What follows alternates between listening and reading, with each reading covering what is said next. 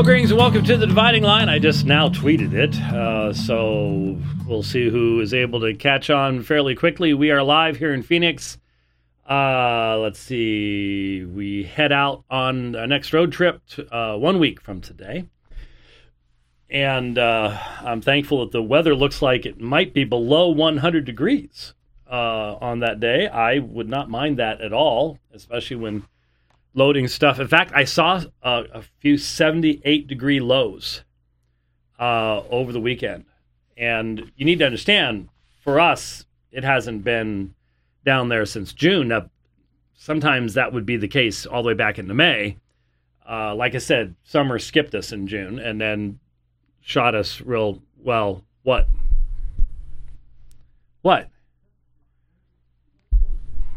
No. I'm not going to.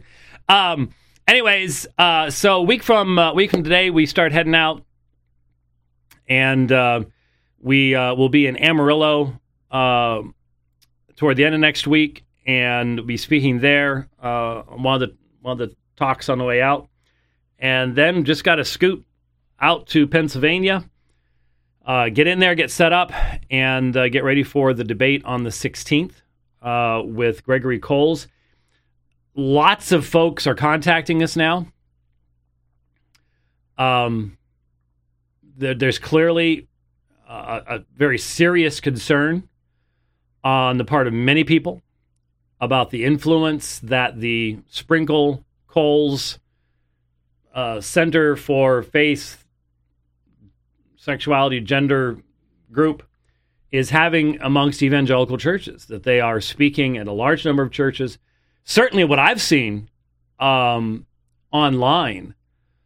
there's one particular interview. If you just put in Gregory Coles interview on YouTube, you can watch the same things that I've seen.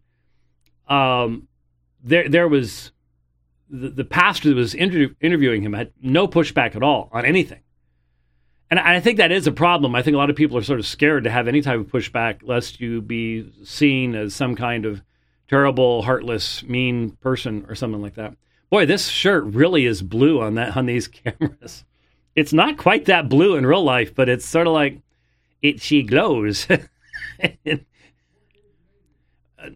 Well, if 4K makes it more blue than it is in real life, then there you go. We'll run with it. I'll make sure to bring this one because I bet you with the color changing background, it should drive you completely insane.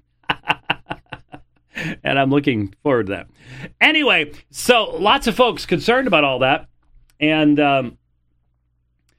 I've still got a lot of listening and reading and a lot of work to do between now and then for that debate. I'd like to at least have a good outline of it before I leave.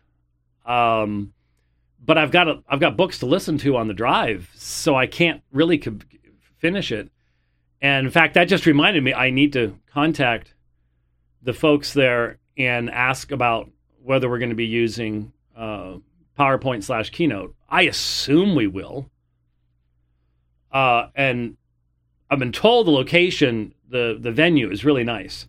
That it's a weird name, but really nice. So we should be able to do that. So I need to have that, going on. And of course, I'm also thinking through, I'm speaking twice aside from the debate at a conference in a church. Then the next week, of course, is G3. And I've got the presentation, the Wednesday presentation. I think I speak Friday morning in the plenary session at G3. There's probably Q&As in there. I just don't even know what they are yet.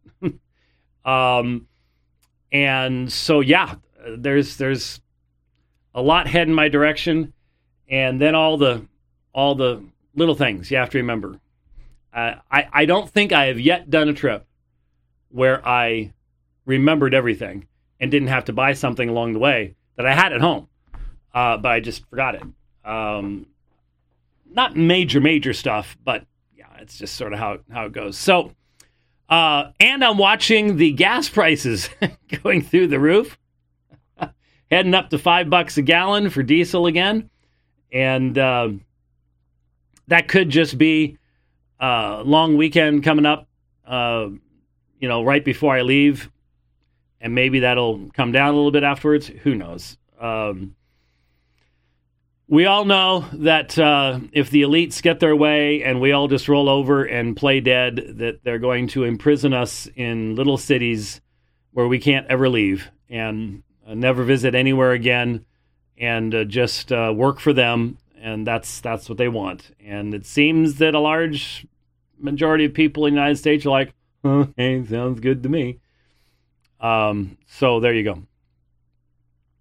Okay. Today on the program, I want to start off with I was actually looking at some when it came across my feed right before the program started about mobs coming for Scott Hahn. The funny thing was the one that popped up immediately, the revolution comes for Scott Hahn, dated yesterday from Crisis Magazine. He wouldn't link to what he was talking about. So I do a search, and I find an almost identical article called "The Mob Comes for Scott Hahn" from Our Sunday Visitor from December 20th of 2021, almost 2 years ago. So I'll admit, I'm not sure what that's all about. I'd be really interested. Evidently, he's not maybe as big a fan of Francis as some people think he should be. I don't know how anybody who knows the history of Roman Catholicism could be a big fan of Francis. I'll just be honest with you. But who knows? Anyway, I can't say because I couldn't really track anything else down there. But I may do so again. But speaking of Francis, let's talk a little bit. Let's do a little Roman Catholicism here at the start. Well, it'll be most of the program, actually. The Reverend James Martin is a Roman Catholic priest who is well known for his pro-LGBTQ stance. And it has been documented numerous times over the years that Pope Francis is very amenable toward Father Martin. And, you know, we've mentioned a number of times, he'll write personal notes. Martin would be doing a conference on these issues, and he'll write and hope they have a wonderful time and blessed by the Spirit and all this kind of stuff. And so when we talk about Roman Catholicism and its claims of consistency, its claims of being the 2,000-year-old church, we have true reasons, we have good reasons to question that claim on numerous grounds. You would not need to have had a man by the name of John Henry Cardinal Newman, a celebrated convert to the Roman Catholic Church in the late 1800s. You would not need for him to have developed the concept of the development of doctrine. If there was a consistency over time, the First Vatican Council in the 1870s, when it promulgated the doctrine of papal supremacy, papal infallibility, a lot of people point out that this just simply wasn't a historical stance to take. That if this was what had been believed by everyone at all times, there wouldn't have ever been any need, for example, for the great councils. Why need the Council of Nicaea? Just if everybody believed that the Bishop of Rome was the vicar of Christ on earth and had infallible authority over Christ's church, why even bother? Just appeal to Rome, and the vicar of Christ will answer the question for you. But clearly, that's not what anybody believed back then. And so how could you promulgate a doctrine that says that this is, you have to believe this or you're anathema, and call it the ancient and constant faith of the church when it clearly wasn't the ancient and constant faith of the church? You have to find some way of emptying that claim of what it's supposed to mean and filling it with something else. And so Newman comes up with the development hypothesis.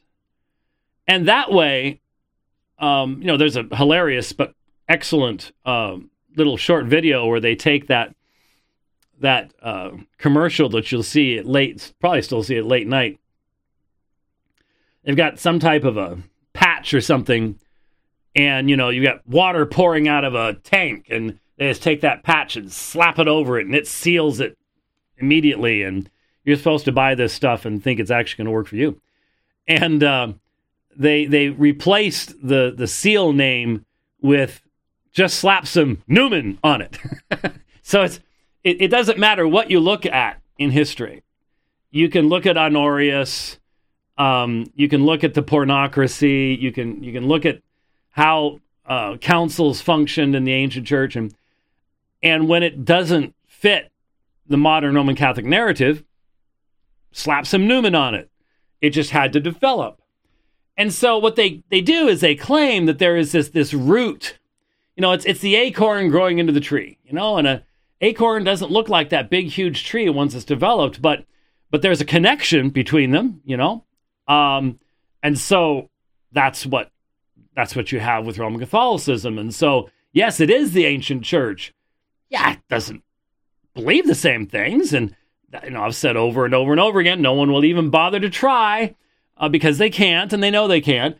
There was no one at the Council of Nicaea that believed as dogma everything you must believe as a Roman Catholic today as dogma. Nobody. So you have to explain that. And they come up with various ways of doing so. So what's fascinating is if the current Pope, who started off his pontificate, being asked about homosexuality on a plane ride, and who am I to judge?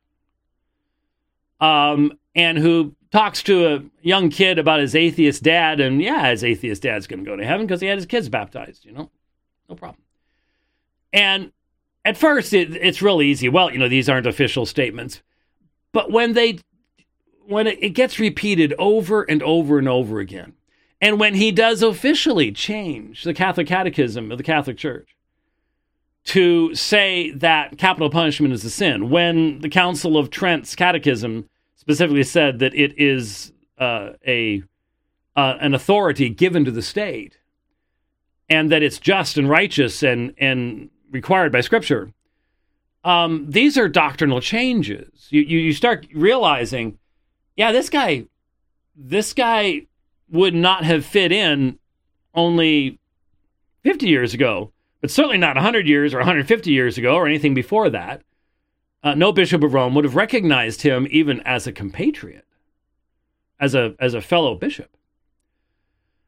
And so the handstands that you have to do to make that work and to figure out what this development can actually add up to is pretty difficult.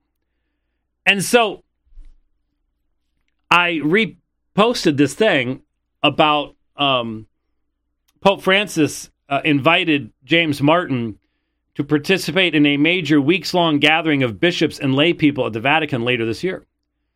There's only a certain number of people being invited from the United States. He's one of them. This says something. When Pelosi and Biden go to Rome and the Pope gives them the Mass, this says something. It says something. These people are some of the greatest promoters of sexual perversion or the destruction of preborn life, the destruction of already born life, in mutilating boys and girls, and the fantasy of transitioning and all the rest of this kind of stuff. And he makes sure, hey, we're not making any statements about that.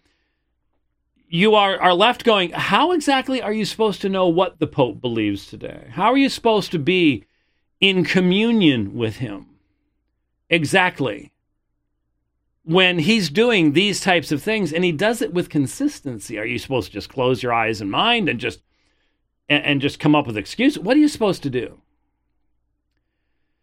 And so here he is doing it again. He's doing this right in our faces. But the majority of conservative Catholics have just, over the past number of years, when did he become Pope? It's been about 10 years, hasn't it? Somewhere around there. Have just had to learn how to Francis it. That's another way of saying spin it, but you have to Francis it. And I don't know who the next Pope's going to be, but really good chance he's going to be very much like Francis, if not even worse. And so we'll have to keep coming up with new words all the time for how you can keep pretending that there is some objective meaning to saying we are the 2,000-year-old church. There's got to be some content to that is now becoming more and more nebulous with each passing day and more impossible to define. And so when I posted this, someone helpfully pointed out that our Lutheran friend had posted a clip from an article earlier this month. And I don't have it up on Twitter right now. Sorry. I just have the article itself. Where the Pope took questions from young Jesuits in Portugal. Now, what's useful about this, y'all, some of you, Algo and people like Algo, will remember that when I was doing majority debates overseas with Muslims, we would talk a lot about, from about 2006 to, 2016, for about 10 years or so, we would cover some really in-depth Islamic topics on the program. To the person who just texted me, and you know who you are, this one will be an interesting one for you. In fact, the comments I was just making, I was sitting here wondering, is he listening? Is he going to find this interesting? What is his comments going to be on this? Anyway, we went into some in-depth on Islamic topics and things like that. And one of the most useful things that we found at that time was listening to Muslim scholars talking to Muslims. That was the best way to really get an understanding of the Muslim mindset and what was really being said. And so here's Francis talking to his fellow Jesuits. Now, the Jesuits did not start off as flaming liberals. They were the Pope's henchmen in the Counter-Reformation. They were flaming conservatives. Flaming, literally, because they result in lots of people flaming, literally. But what's fascinating is that they adopted theological perspectives that were meant to undercut Protestant foundational beliefs, especially in Scripture. Their founder, Ignatius Loyola, was famous for saying, if the church should pronounce what appears to me to be white to be black, then I shall pronounce it to be black as well. And so the idea was full fidelity to the epistemological authority of the church led them to adopt perspectives that they would then, you've heard about Jesuitical reasoning and Jesuitical infiltration of schools and things like that. They would then promote perspectives that would undercut any other authority, specifically an authority of Scripture. Well, it was effective. The Counter-Reformation was effective in Europe. But once you start doing that, it's a little bit like what's happened to Mormonism. The Mormons sent their young people out, starting a number of decades ago, to get PhDs outside of Utah. And what they didn't count on is these people then came back infected with a critical methodology that Joseph Smith and Mormonism cannot survive. And so they have a generation coming up in leadership that doesn't really believe that Joseph Smith was a prophet, doesn't believe the Book of Mormon is some ancient record. And it's destroying what's left of the Mormon church. It's either just going to wither and die, or it's going to eventually fracture. The only thing keeping it going right now is just filthy rich, is what it is. So, in the same way, the Jesuits ended up being infected by the virus they tried to infect Protestantism with. It did infect Protestantism, and you've got these liberal, mainline Protestant churches don't really believe much of anything at all. There's certainly no threat to Rome. But the Jesuits became the flaming liberals of the Roman Catholic Church. There are almost no exceptions to that, other than Mitch Pacwa. I mean, he's the one utter weirdo as far as the Jesuits are concerned. And so, I say that with great respect. So, here's a liberation theologian. We know Francis is so far to the left of Cardinal Ratzinger that trying to put these two together and say, here are two infallible leaders of the one true church, just creates a cognitive dissonance that is just too much for a lot of people to handle. And he's talking to young Jesuit people training for the priesthood, stuff like that. And so he's asked a question, and I want you to hear his answer, because this is going to transition us into a clip from Trent Horton. Because we have to remember, Francis has significantly more impact upon the direction of the Roman Catholic Church than Trent Horton does. And so here's what the guy named Francisco. Pope Francis, I would like to ask you a question as a religious brother. I am Francisco. Last year I spent a sabbatical year in the United States. There was one thing that made a great impression on me there, and at times made me suffer. I saw many, even bishops, criticizing your leadership of the church. And many even accused the Jesuits, who are usually a kind of critical resource of the Pope, of not being so now. They would even like the Jesuits to criticize you explicitly. Do you miss the criticism that the Jesuits used to make of the Pope, the magisterium, and the Vatican? Francis responded, you have seen that in the United States, this situation is not easy. There is a very strong reactionary attitude. It is organized and shapes the way people belong, even emotionally. I would like to remind those people that, now, I'm not sure why they're throwing foreign terminology in here. And whether, I didn't bother to look it up, whether it is Portuguese, he speaks multiple languages, Spanish, Latin, but it's the term inditrismo. And then they give a parentheses, being backward looking. Being backward looking.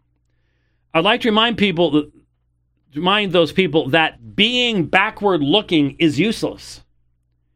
And we need to understand that there is an appropriate evolution in the understanding of matters of faith and morals, as long as we follow the three criteria that Vincent of Lerins already indicated in the 5th century. Now, you're probably familiar with Vincent for his We believe that which has been believed always and in all places. Well, that sounds nice.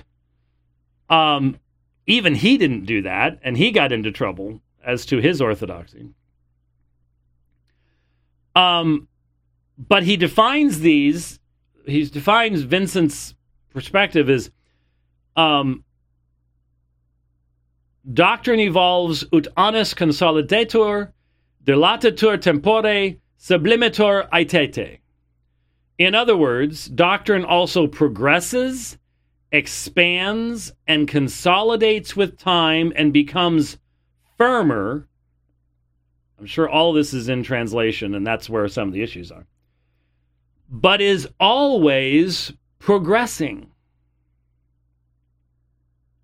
Now, if that's the last phrase, sublimitur aetete, anyway. But is always progressing. Change develops from the roots upward, growing in accord with these three criteria. Well, three criteria that are defined how?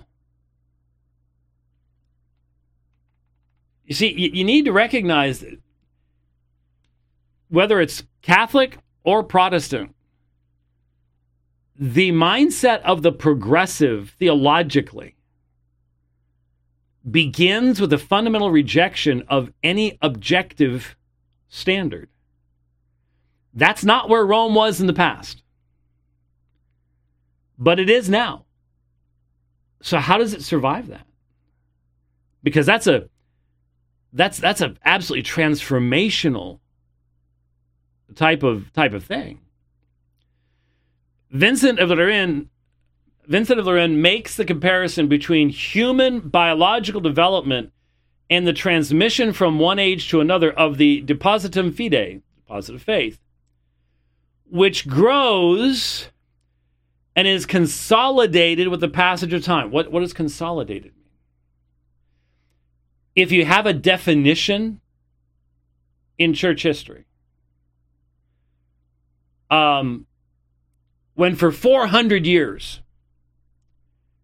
every man who ascended the papal throne, condemned with anathema as a heretic, Honorius, Bishop of Rome, for 400 years. 400 years. Can that be changed? What does it look like for that to be consolidated? You see, you can fill these words with almost any meaning you want. And once you give to the Pope the right to define such words, is there any way to stop any kind of fundamental, radical transformation of the Roman Catholic Church over decades and centuries? Ask yourself that question. So he says, change develops from the roots upward, growing in accord with these three criteria. Let us get to specifics. Today, it is a sin to possess atomic bombs. The death penalty is a sin. This is what he says. The death penalty is a sin. At one time in Roman Catholic history, it wasn't. Now it is. There's been a 180-degree turn. Rome used the death penalty. The history of the Inquisition, while disputed, there is no question that many lost their lives at the hands of Rome. You've had popes apologizing for these things. So is this consolidation? If consolidation can mean complete change, 180 degrees turning around, then what can't be changed? So today it is a sin to possess atomic bombs. Really? So Germany was this close. The atomic bomb. And it was only because we had German scientists that we got there first.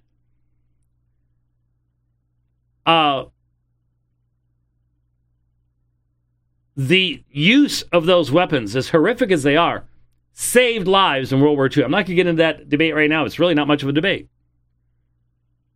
Everyone understands that the invasion of Japan by the United States, some of the allies would have been involved somewhat, but that would have been on our plate.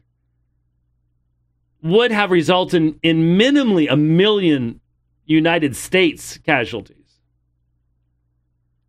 And many, many more, many times that in Japan itself. The number of people killed in Hiroshima and Nagasaki was a tiny percentage of how many would have died and how much longer the war would have gone on. So, how is it a sin if you keep, if evil people, if Germany was that close, how is it a sin to stop them and to use the same technology against them? So I guess if having an atomic bomb is a sin, having a conventional bomb must be a sin as well, right? I mean, there are some whopper of conventional bombs. There are some fuel air bombs that are close to at least a small nuclear device. So all bombs would be a sin. That means all bullets are a sin, right? And so if you don't want to sin, you shouldn't have these things, and therefore you should just allow evil to run amok. See, it's just progressivists, leftists like Francis, rose-colored glasses. They really do. But anyway, the death penalty is a sin. So this is a complete change. You cannot employ it, but it was not so before. So he's admitting. Here's what I'm talking about when I talk about progression. Progression can result in complete change. 180-degree turnabout. As for slavery, some pontiffs before me tolerated it, but things are different today. So you change, but with the criteria just mentioned. The problem is those criteria have no objective connection to history. The liberation theologians of South America have utilized that language to justify anything. And remember, we're talking about this in the context of him inviting Martin to the Vatican, who is openly LGBTQ, not just supportive, but promotive of these things.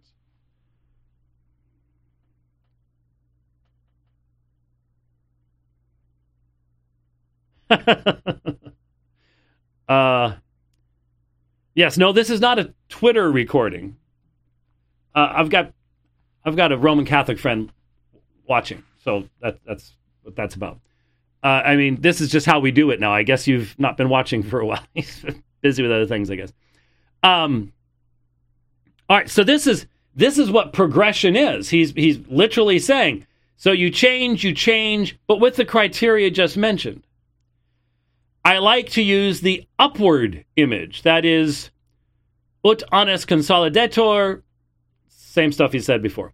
Always on this path, starting from the root with sap that flows up, and that is why change is necessary. So, what is who gets to determine that this is upward change? And how would the system, if you can already change death penalty, you can already have it in the Catechism of the Council of Trent, you can have Rome using it, and now it's sin. Okay? So we know how progressivists think. We know how they understand things. So what is to keep over time, not overnight, but over time, what is to keep the Francis Revolution from, in 20 years, in 30 years, progressing upward to a recognition of the arguments that James Martin is already promoting and Francis is clearly not condemning in regards to LGBTQ? Why can't it be an upward progression to come to recognize the gift God has given to his church in his gay, lesbian, bisexual, and transgendered children? Because I hear that all the time. I mean, I'm preparing for a debate on homosexuality right now, and so you have to read all sorts of stuff that I haven't had to read for a while, but I'm having to read it now, and this is a standard argument. And you can't be backwards looking. That's what caught me about what Francis said. We can't be backwards looking. How do you hold anyone responsible to a unchanging standard without looking back at it? How does that work? You see, liberation theologians don't want you looking back. They only want you looking forward as they redefine the language and redefine the faith in the process.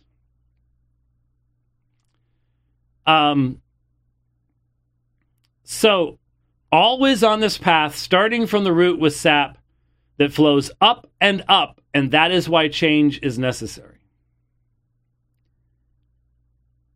Then he says, he talks about Vincent Lorenz, he talks about here our understanding of the human person. Now, check this out. Let me repeat this. Vincent Lorenz makes the comparison between human biological development and the transmission from one age to another of the depositum fide.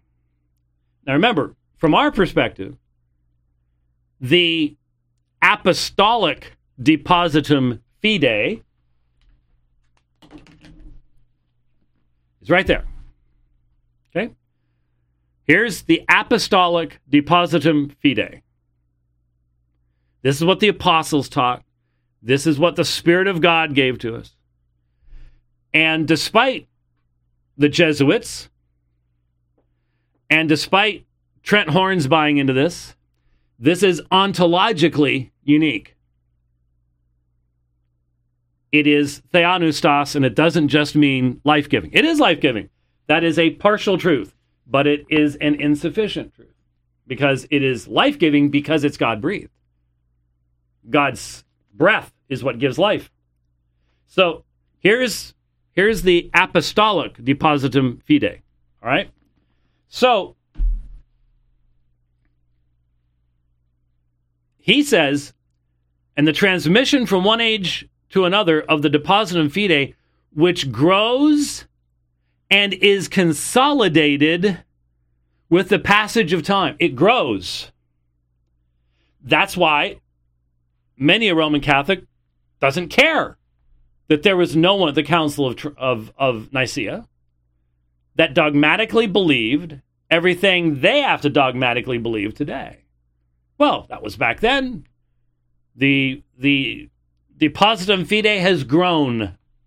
It's become clearer. I would argue anything but it's become clearer. And it's grown, and it's consolidated. Now, see, when I think of consolidated, I think of truths that become so fully grounded in our understanding in Scripture. For example, when we believe in the deity of Christ, as revealed in Scripture, there have been things that have helped us to defend that belief to a greater extent than we could in the past. We have made discoveries. I think of Granville Sharp constructions and issues like that. Consolidation is not change. It's not the death penalty is given by God for protection from evil to it's a sin. Okay, that's not consolidation. That's de-evolution or evolution or change. But the idea that the sap from the root at one point said X and now it says not X is not a rational position to take. But it's what Francis is saying. So he says, here our understanding of the human person changes with time. Really? I can hear James Martin saying that. I can hear all of the promoters of LGBTQ perspectives saying, well, you know, up until the last 20 years, the church, in big, vague terms, the church didn't understand what we've come to know. You see, psychologists and psychiatrists have helped us to understand things that were just never known before. And now we understand that there are people that just, this is their orientation. This is what they are. God made them this way. And it's terrible that up until now, this just did not give us enough insight into mankind. It had to be the late 20th and early 21st centuries where we finally come to understand. All those prophets and all those apostles, they were clueless. They had no earthly idea what they were talking about. I can hear that. I can hear that. So, our understanding of the human person changes with time. And our consciousness also deepens. I'm sure that's his understanding of his contribution. Death penalty is a sin. That is a deepening of consciousness. The other sciences, we know he fully accepts Darwinism. The other sciences and their evolution also help the church in this growth and understanding. Now stop right there. So what happened to the three-legged stool with scripture, tradition, and magisterium? Now we have a four-legged stool with human sciences. And believe you me, you know who kicked that door open, wide open? His name was Thomas Aquinas. Okay? Kicked that door wide open. And so now we have the other sciences and their evolution. Evolution is inevitable in this world. Also help the church in this growth in understanding. Growth in understanding, which can completely reverse previous positions. It really makes me wonder. I mean, I'm just theorizing here in passing. If what he's done with capital punishment is a preparatory step, it's real easy. I mean, liberals hate what the Bible says about law and what the Bible says about capital punishment. They hate it. So you would be offending a relatively small group within your own constituency to just simply close the door on it, because there are already lots of people who had your position anyways. And it just makes me wonder if that's sort of the first step toward the rest of this growth in understanding, our Our understanding of the human person changes with time. Our consciousness deepens. And look, we've talked on this program over and over again in the past. The current argument from the affirming side amongst Protestants is this is a work of the Spirit of God. The Spirit of God is leading us to recognize the gift to the church of the LGBTQ community. And they've likened it to Pentecost. Now, as absolutely insane as that is, there's a lot of insane stuff being believed today. And so that can always be put under evolution, growth in understanding, and this is the language of the Bishop of Rome. I'm quoting him here. The other sciences and their evolution also help the church in this growth in understanding. And then here's the last sentence. Now there's more to it. You can read it. The view of church doctrine as monolithic is erroneous. The view of church doctrine as monolithic is erroneous. That's the Pope. That's Francis. Talking about growth and change and evolution and consolidation and progress and saying the view of church doctrine as monolithic is erroneous. Now, obviously, there have always been areas where disagreement was allowed even within Roman Catholicism. So you could dodge this statement by pointing to that. You can point to, well, even in the last dogma that was defined about the bodily assumption, the church did not define infallibly whether Mary died or not. So you're allowed to hold either position. Now, one position doesn't make any sense. If she had no personal sin or original sin, why she would die, I don't know. But you can go that direction. But that's not what he's talking about. That's not even the context in which he's speaking. He's talking about fundamental change and evolution. And so when he says the view of church doctrine as monolithic is erroneous, he's talking about the big ticket issues. And he's saying the door is open for growth and understanding. From X to not X. Because he's done it. Might he do it with something else? I don't know. Is this a long-term thing? I would imagine there is a bunch of Roman Catholics sitting out there who have been red-pilled, sitting there going, oh, great, the Protestants are on to what's going on. We know this is happening. I'll bet you there's the people that are the most concerned about Francis, I think they came to these conclusions long before I ever did. The view of church doctrine as monolithic is erroneous. He goes on to say, but some people opt out. They go backward. They're what I call inditristi. When you go backward, you form something closed, disconnected from the roots of the church, and you lose the sap of revelation. You hear what I just said? If I can open my drink.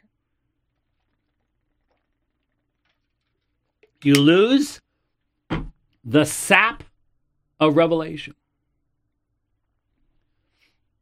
I remember talking to a Roman Catholic years ago who had come to the conclusion, he said,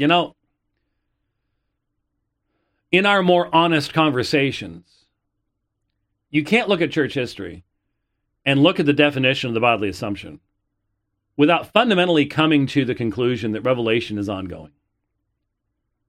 It's ongoing.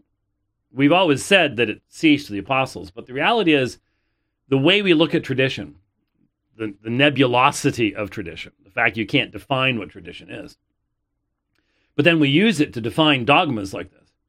That's continuing revelation. And here he's talking about the sap of revelation. Not an objective, historical, there it is. This is what's always been believed. The once for all delivered the saints' faith. No. That is far too objective for anyone that far on the left. When you go backward, you form something closed. So you see, in the leftist mind, openness is beautiful. But it's not an openness to the past. It's an openness to revision of the past, redefinition of the past, abandonment of the past. But it can never be, as you see this all across academia, when progressivism rots out the academy, the only thing you can do is to continue the revolution. You can't do scholarship that simply establishes the truthfulness of what's already been believed. You have to do radical stuff. You have to change all the time.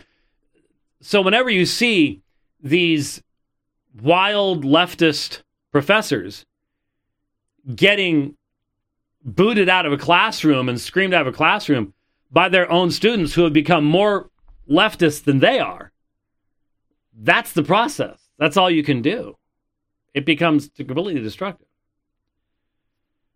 So, if you don't change upward, you go backward. And then you take on criteria for change other than those our faith gives for growth and change. Now, I wasn't going to spend all that much time on that. But how is that relevant? Well, I did not send this, and I'm sending it now. Okay, now I've got the speakers right.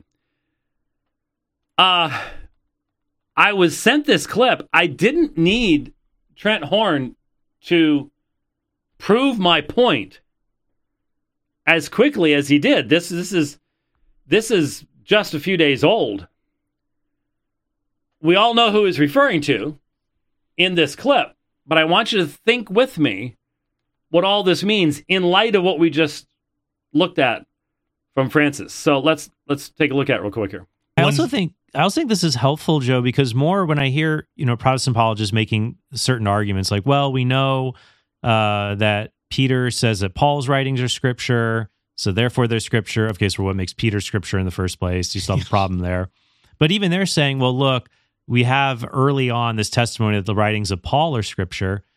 What do you do, though, when you have modern scholarship that calls into question whether Paul really wrote, especially things like 1st and 2nd Timothy, for example? I think most critical scholars don't hold that Paul wrote these, but the Catholic position would still survive even if one of Paul's disciples, for example, wrote one of those letters and attributed it to him, because the church doesn't infallibly declare all of the historical circumstances of each writing. It just declares. Okay, now, I didn't do it. I should do it. I may still do it. Part one. I need to go back and find, because it's on a cassette tape, but I think I recorded it. It might still be available online somewhere. But the debate, Denver, Colorado, the night that I debated Jerry Matitix on the first night of the papacy, Carl Keating and Patrick Madrid versus Ron Nemec and Johnson. I think the last name was Jackson and Nemec. Just a wipeout victory for the Catholics.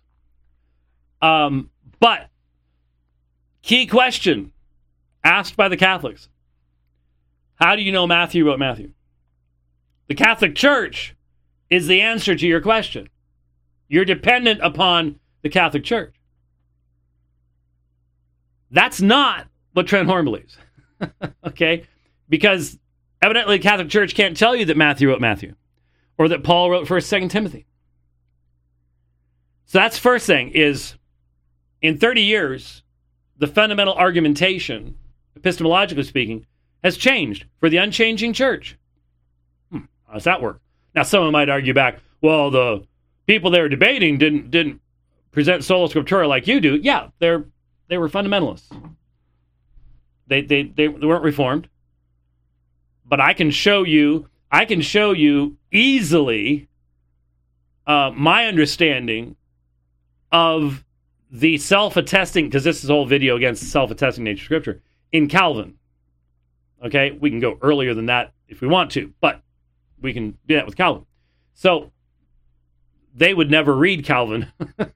Not they, as in Catholics. The fundamentalists would never read Calvin and would consider that to be a strange thing to do. So, that issue aside, I have said for years that no matter how hard my Roman Catholic debate opponents try, they cannot avoid the epistemological reality of sola ecclesia. The church defines what Scripture is. The church defines what Scripture says. The church defines what tradition is. The church defines what tradition says. And so there is nothing else. It's not a three-legged stool. It's a one-legged stool. And a one-legged stool is very uncomfortable, no matter how you slice it. You could spin on it for a while, but once that rotational momentum is gone, you're done. But think about what Trent Horn just said. Scripture's entire validity is dependent upon the Roman Catholic Church. Even when the Roman Catholic Church cannot tell you what theopneustos means, you have to depend upon a modern Protestant scholar a year ago to tell you that. Can't tell you what theopneustos means. Can't tell you who wrote 1st, 2nd Timothy. It's not apostolic. So the term apostolic becomes an ahistorical term. It no longer has any connection to the actual apostles. Can't tell you who wrote it. But did you hear the language? The Catholic position still survives. Survives what? Critical scholarship. Now, unlike Trent, I have been dealing with critical scholarship for a long, long time. And I've been dealing with the attacks on Pauline authorship of the pastorals, or whether it's a denial of Paul's writing of Ephesians and Colossians, for a long, long time. And the argumentation is based upon theories. Theories of what the church, how the church was organized early on, which you have no knowledge of outside of Scripture anyways. Theories about uses of vocabulary, as if you would use terms in the same frequency when writing a personal letter that when you're writing to a church. No, you don't. And you could do that with Pope Francis if you want. Read his encyclicals, read his personal correspondence. Oh, he couldn't have written all of that because there's different word frequencies. Brilliant. Literally, this you read the critical commentaries, and these are their reasons. They have presuppositions as to what the church, how the church was formed in that time period that says this couldn't have been written at that time. It's all theoretical. But, so I've been dealing with this for a long time. But Trent just goes, well, there's a lot of scholarship that says otherwise, but our position survives. The Protestants hitch their wagon to this, and their position can't survive. What do you mean survive? On life support, maybe? Because now you have a church that believed one thing all along and now needs to believe something else. Because look, you cannot prove to me that the view of the Roman Catholic Church down from the Reformation onward was that Paul didn't write 2 Timothy, and you could have forgeries in the New Testament. Hey, you know where that's come into your schools? Because you'll get that at Boston College. Believe you me, I know that's what they have at Boston College. I get that. You know where it came from? The Jesuits. They kicked the door open. And sure, they reject all that stuff. I get it. But survives? It survives. The only way to come to that position is that this has nothing to do with the Catholic position. It's somewhat of an annoying distraction. Just believe whatever the church says. Okay? And what if your church gets hijacked by a whole line of pontiffs who are into consolidation, progression, growth upwards, sap of revelation? And each one, the next pope, he makes the next change. The next pope, he makes the next change. You can't stop it, can you? You have no way to do it. You can't look backwards and say, but that's not what we believed in the past, because you've already changed that. You've already kicked the door open to that. You can't stop it. You just can't. Just admit it. That's the fatal flaw. You can't stop it. Well, there are just certain things that cannot be changed. Anything can be changed over time as long as you allow this kind of leftist propaganda, leftist worldview that deeply influences your current pope to then, look, he's been pope long enough. Every single person on the papal biblical commission was either chosen by him or reinstated by him. Every single one. That influences your higher education. That influences the next generation of all your priests and therefore your bishops. Don't tell me they don't have a massive amount of impact upon the coming generations.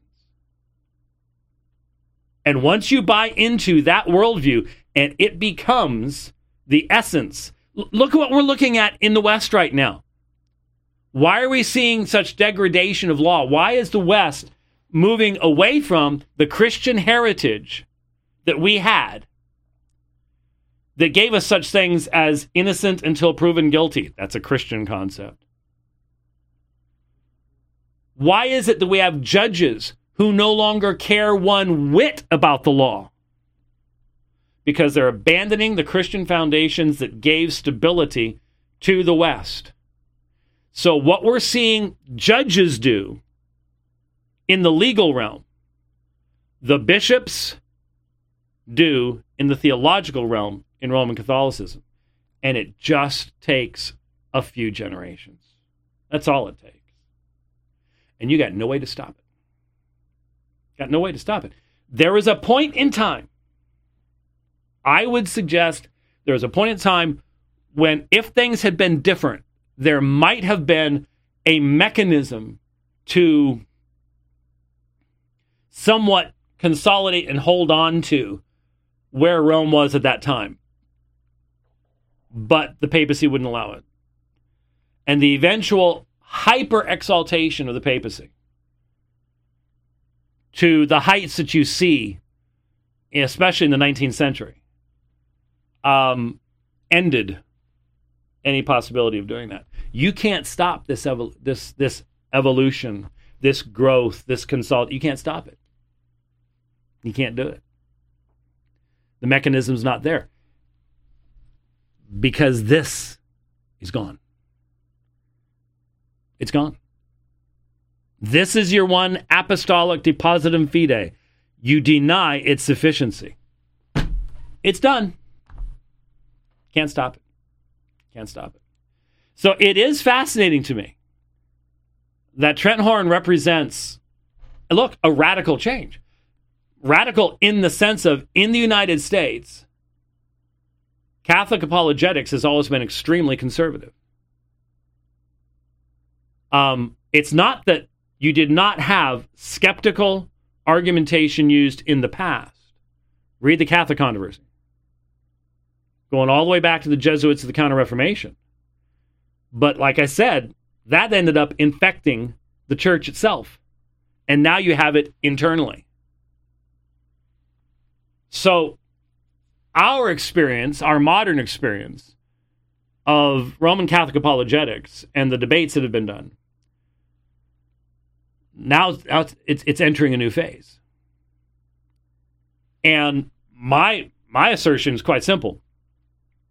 Protestant apologists that do not stand firm on sola scriptura eventually stop debating this issue because they eventually stop debating everything.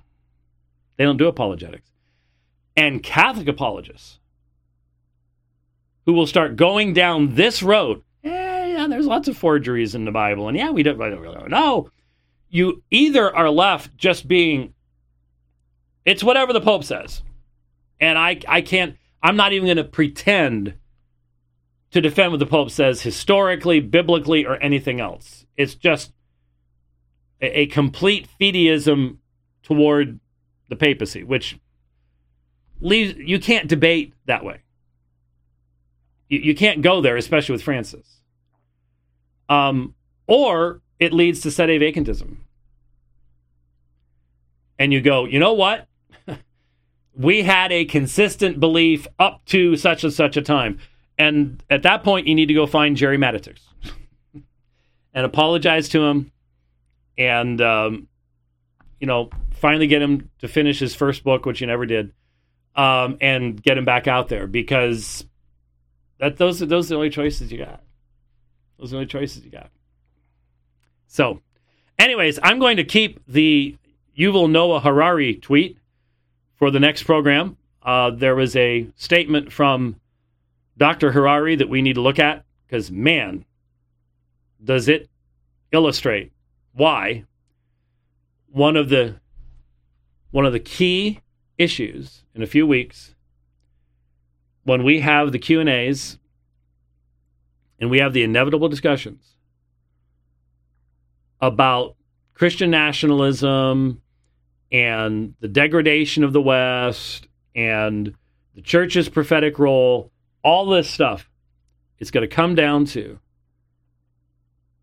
the hellish foundation of secular epistemology. Secularism is the antichrist religion.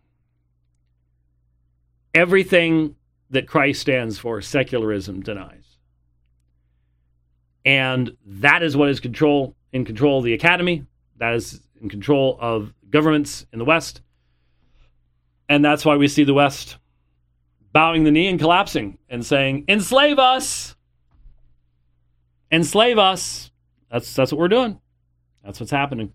And we'll talk a little bit about that on the next program. So, thank you for listening to the program today. I know that was all sort of there was a lot of, not too many people are talking about this. Okay, it's just, I get it, but we need to, and it's really, really important, and it does have application way beyond just talking to your Roman Catholic neighbor. It really, really does. So, thanks for listening. What? Yes. Okay. Well, when Rich tells me to remind you about the travel fund, he's the one that keeps the books. So he's probably sitting there going, yeah, you're going to fire up that big old diesel engine and start getting 10 miles to the gallon as you head across the United States. And so, yes, if you want to help us get to Mannheim, Pennsylvania, and back again. Some of you might just want me to just get that far and then not come back again. But hey, we have a mobile studio now, so it wouldn't really help you one way or the other.